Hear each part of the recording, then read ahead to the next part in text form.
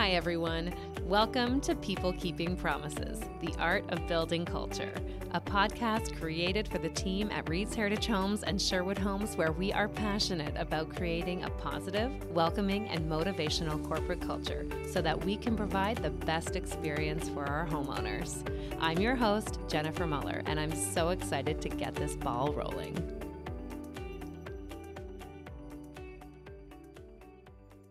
Hi, everyone, and welcome back to another podcast episode. I hope you all had a wonderful weekend, and I am really looking forward to this next guest. You will know her from around our head office. I am interviewing Sarah Pimlatt today. Sarah is a senior finance manager at Reed's Heritage Homes, Sherwood Homes, and all of the other company divisions that we have, and I'm really looking forward to chatting with you today, Sarah. Thank you so much for joining me. Welcome. Thanks for having me, Jennifer. I'm very excited to be here. Good. I am really looking forward to it too. So why don't we get started and you can give me an idea of what your role entails. I would say accounting, even in my personal life, is not my strong suit. So I would love to hear about what your role entails within our organization. Yeah, for sure. So as you said, my position is Senior Finance Manager. I report directly to the CFO, Tim Strom. And the area that I manage specifically would be corporate accounting. So I oversee a lot of the preparation of kind of the high-level financial statements. So bringing everything together, like all the residential operations, as well as we have VBA divisions and other corporate divisions, seeing the big picture of everything, kind of creating our overall financial statements that would be reviewed by our external auditors, as well as ones that we would send to any external parties like banks or lenders that may need to see those. Oh, wow. Okay, so that is really interesting. What do you do? That seems like a lot of data. So do you review this data? Do you review it historically, or are you looking for the forecast? Yeah, great question. So both, for sure. Okay. A lot of the financial statements that are getting reviewed by external parties and sent out, those are more historical financial statements.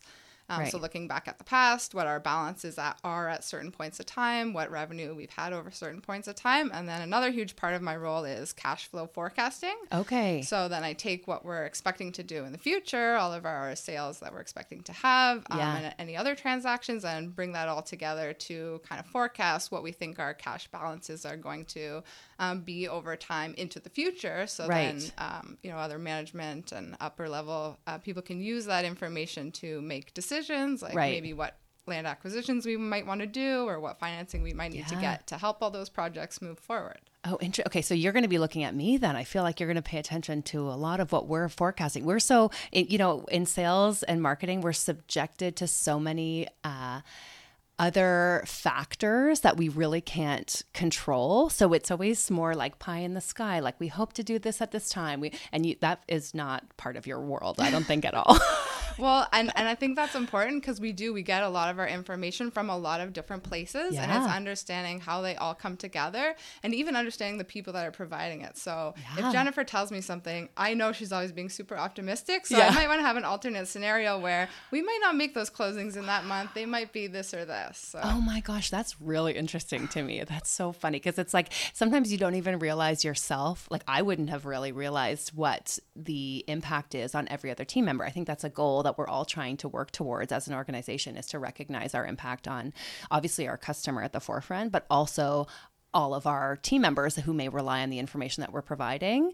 So it's so interesting to me because sometimes I really like asking questions like, why do you need this? And I find that that's so helpful because I can tailor my response based on how you need that information. So if someone asks me something, I may answer it. Not that either one is incorrect, but I might answer it very differently if you ask, or if someone else is asking just based on curiosity, right? But you guys need the cold hard facts. Yeah, for sure. You need the truth. Yeah, we like to provide information like that as well when we're asking. Like, I'm going to be using this for this. I need it on this date. Yeah. I need this kind of level. Sometimes we ask for a budget and I don't have that yet. And it's, okay, well, can you just give me the, high level pro forma? I just need this or that. so people can provide answers sometimes earlier when they know exactly what you're looking for, and then more tailored to what you're going to use it for. I see. So you can get like high level stuff first and then probably more specific detail as the project progresses, right? Yeah, exactly. Yeah, always kind of fine tuning as we go along and know more about. And, some of the projections are years down the way, right? Like we have ideas of what closings might be in 2028, but we know there's a lot more uncertainty as you get out that far. Yeah. So. No one predicted a pandemic. Exactly. So that I don't think was built into your your reporting. No. And sometimes there's a budget, and then there's forecasts that are being continuously updated. So this is what we thought would happen, but now that we're here, this is what we think will happen now. Okay. Do you look back historically, or is it just something like that's sort of the nature of the beast? Do you look back and think, oh wow, we were way off in our forecast and our actuals are really different, or is it just like, of course that would happen because we can't predict the future? Yeah, we do a lot of kind of variance analysis where we say this is what our budget was, this is what we're trending at now, what happened, what can we learn from that? Is that something that's going to continue forward, or is that something that just, that happened and that's fine, we don't need to worry about that? Yeah, it's just a blip or whatever. That sounds really interesting. Like it's a game. It's, I mean, not a game, but it's like a lot of strategy, right? Like it is sort of going through and navigating all of these scenarios. It's kind of fun. For sure. It is very interesting. Maybe you do like accounting. There you go. Maybe I'll take a few courses and I'll do some job shadowing with you. Exactly. Okay. So what types of projects are you guys working on right now? So a big area that I'm working on now is kind of now that the residential divisions have been sold to the Blevins and used to be kind of Reed's shared shareholder ownership, I'm trying to understand what does that mean for all of our reporting now? How do we change what we're doing to make it more meaningful? How do we group together, Sherwood residential and Reed's residential in a more meaningful way? And what are people trying to, what information are people trying to glean from those reports? And how can we do it in a better way and change how we're doing things? Yeah. One of the questions I had for you was, you've got, how do you juggle all of those elements? Because I don't even think I understand what that whole situation looks like with respect to all of the divisions of the companies. I know that there, obviously there's Reed's Heritage Homes and Sherwood Homes, and then I know that there's about like 40 more, or somewhere in that neighborhood, right? So how do you manage that? Like the organization component, I think obviously is going to be important, but it's more than that. I feel like when you mentioned that just now about how do you plan for this division of something that's been so intrinsically combined for so long, and now it's sort of, there's a bit of a separation or a shift. How do you stay on top of all of that? Yeah, I think it's just, constantly asking questions like what would be useful to you? Would you want to see these combined? Do you still need them this way and that way? What would you be comparing to? So, talking to the people that are going to be using the information, like what's going to be helpful for you, and just kind of keeping that perspective and everything that we're doing. Like, hey, this is how we've always done a budget, but this year when we do it, that might not work. We might need to think about how to incorporate this and that. So just always having those conversations, lots of communication with the other managers and directors, like you said, of the other divisions or the other companies. The accounting team, like we're a shared services kind of pool. So we do the accounting, finance, and AP for the whole group. So someone within that group knows each little part. So we just have to be constantly communicating on how to put it all together. Yeah. So a lot of team meetings, a lot of kind of spreadsheets, like how do we use technology so we're all on the same page. We've been working on some shared files, like, a spreadsheet of all the different companies that we do, who does what when, who needs to see what when. Just to try to stay on top of it all. Wow, that's a lot of moving parts. Yes, for sure. But I'm sure once you get into it, it becomes, I would guess, a second nature. And I think because the divisions are all so closely related, that might help a little bit. But it's helpful that you have so many members on the team that have, an insight into their specific areas, and that, collaboration and that communication element, I'm sure, is really, really important. Yes, exactly, for sure. And it's having, the right people on the team that like they know their things, and if something's wrong in their area, they're going to bring it up, and we're going to solve it together. So I can't do everything, for sure. I can't know everything about everything, but we have the right people in place that are going to, take care of their own areas, and then I can help bring it all together. Exactly. Okay, so now that you've given a bit of an insight into what you do day to day, why don't you back it up a little bit and explain how you got to where you are here? Because I think that that's a really interesting story too. Yeah, for sure. So some of the highlights are I went to Laurier, got a business degree there with a major in accounting. And then I did co-op terms while I was there, as well as after I graduated, worked at a public accounting firm in Hamilton called Taylor Lebo. Okay. So it was kind of a mid-sized firm where we saw lots of different clients and lots of different industries. So that was a great way to get lots of different experience. Yeah. I did kind of personal tax returns, corporate tax returns, review engagements, audits. We had a business valuations department, so got involved in some of that stuff. So some really good broad experience there for maybe 5 years. Then after that point, I moved into industry. I actually moved to Vancouver. Oh, wow. Yeah, so lived there for 4 or 5 years as well. I worked at a health authority there, so it was kind of like government healthcare. Ran all of the hospitals and healthcare outreach within Greater Vancouver area. So a little bit of getting into all the details of being on the industry side, being actually inside the company. Yeah, big switch there. And then I moved back to Ontario in 2016, and that's where I started at Reed's. When I started, I actually started in a different position, so I was overseeing the financial reporting for the VBA division. Okay. Yeah, so that was like a really interesting experience for sure to see kind of the legacy of what we built there and our ongoing relationship with the residents that live there. So I did that for a couple of years, and then now in my corporate role, it's really helpful to have seen that other side of it, how those transactions all work, and so I can understand how it all comes together in the big picture. Oh, wow. Okay, so that's amazing, because I feel like as far as I can understand or interpret, the basic principles of accounting are steadfast. This is standard. Like I say, these principles can carry on regardless of the industry or company that you work for. So what types of elements come into play when you're working for different companies? So for example, in healthcare versus new home construction, are there similarities, or how much of that industry comes into play to sort of differentiate your day-to-day role? That's a great question.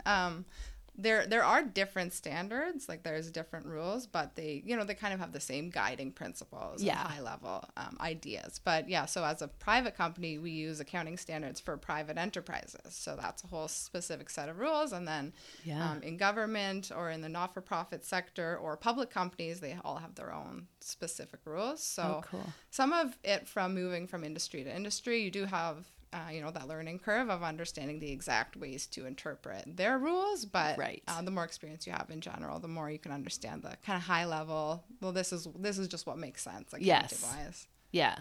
And I can imagine, we sort of spoke about this a little bit earlier, but I can imagine that it's a little bit different in this particular organization, given the objectives of our company and what we actually do. So as a home builder, I think we have a very different, how do I phrase this? A different perspective on the importance of accounting, because of course it's important across the board with any organization. However, I feel like with home building, that impact on our customer is probably the most prevalent, I would guess, than in any other organization.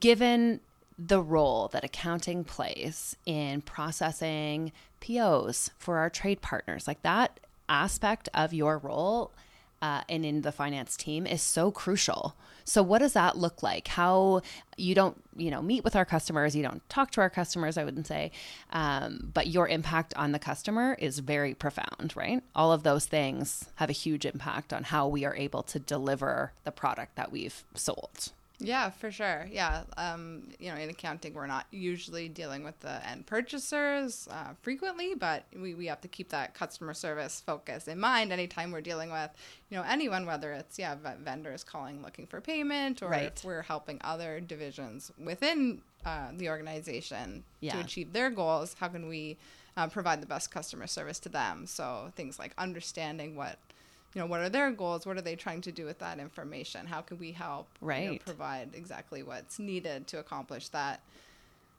Dealing with lawyers, like we try to keep that in mind with all of our interactions. Yeah, it's great. It's interesting though, because it really, like, accounting is often sort of behind the scenes, but it really plays a huge role of keeping this train chugging along, Yeah, for sure. Okay, so do you have any, I know you read a lot, and I think you listen to podcasts. I do. Do you have, so you're familiar with this, obviously. So I'm going to first start by asking if you have any, an aphorism or an expression to share with our team, because that's my favorite way to end the podcast.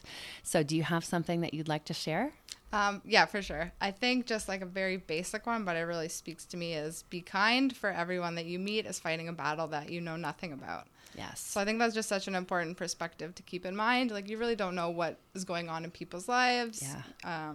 It might be easy to get in the mind state of, they have it so easy, they don't have to deal with this and that, or on social media their life is perfect, but you don't know what people are really going through. So just to keep that perspective and how you deal with people. Yeah, I agree with you wholly and completely. It's so important. I really love that expression too, because it's true. You really don't. And of course, we have to think about that within our team and our organization and everyone that we work with, but also our customers, because it's an exciting milestone, but it also can be sort of that catalyst because of maybe a not so exciting milestone, right?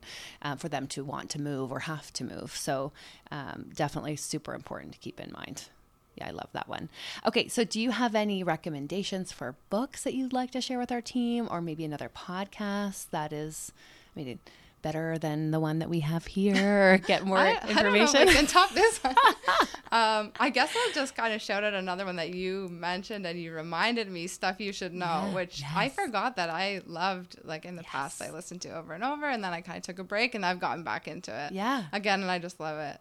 Just like I love just their banter, like they're very positive, have great personalities, and then also you just learn so much about such a variety of different things. Yeah, I've stopped listening to that one in the last few weeks. Same thing. You sort of there's a lot going on, of course. And then I try to listen to audiobooks, and so you kind of get lost. But that is a really good one, because it's not like trivia based. It's like really things that are interesting. I always feel like I learn something that's actually very practical, or if it's not practical, it's really something that's new to me or interesting to learn more about. I also just subscribed to one, I actually can't remember the title, but it's Julia Louis-Dreyfus. She has a podcast, and I think she interviews a lot of females in sort of the corporate world. So I haven't started that one yet, but I just subscribed to it the other day. So I'll let you know how that one goes. Okay, awesome. I'll check it out.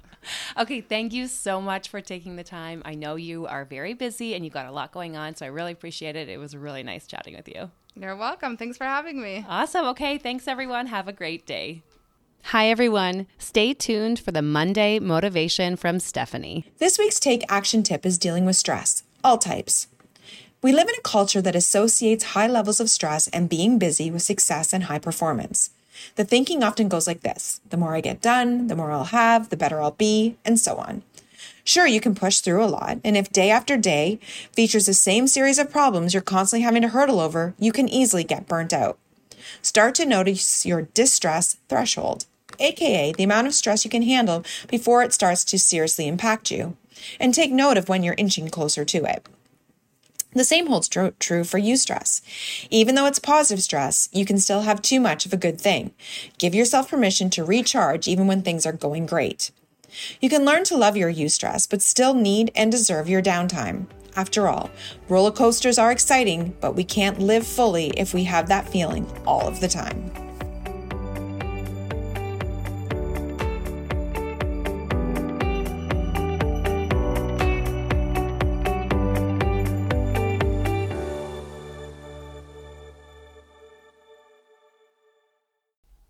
Okay, ready to roll? Yep. Let's do it. Okay. I've just psyched myself up too. I thought you said press record a while ago. Oh yeah, it's still recording. Oh, okay, perfect. Yeah, it's been recording for 1 minute and 25 seconds. Okay. Okay.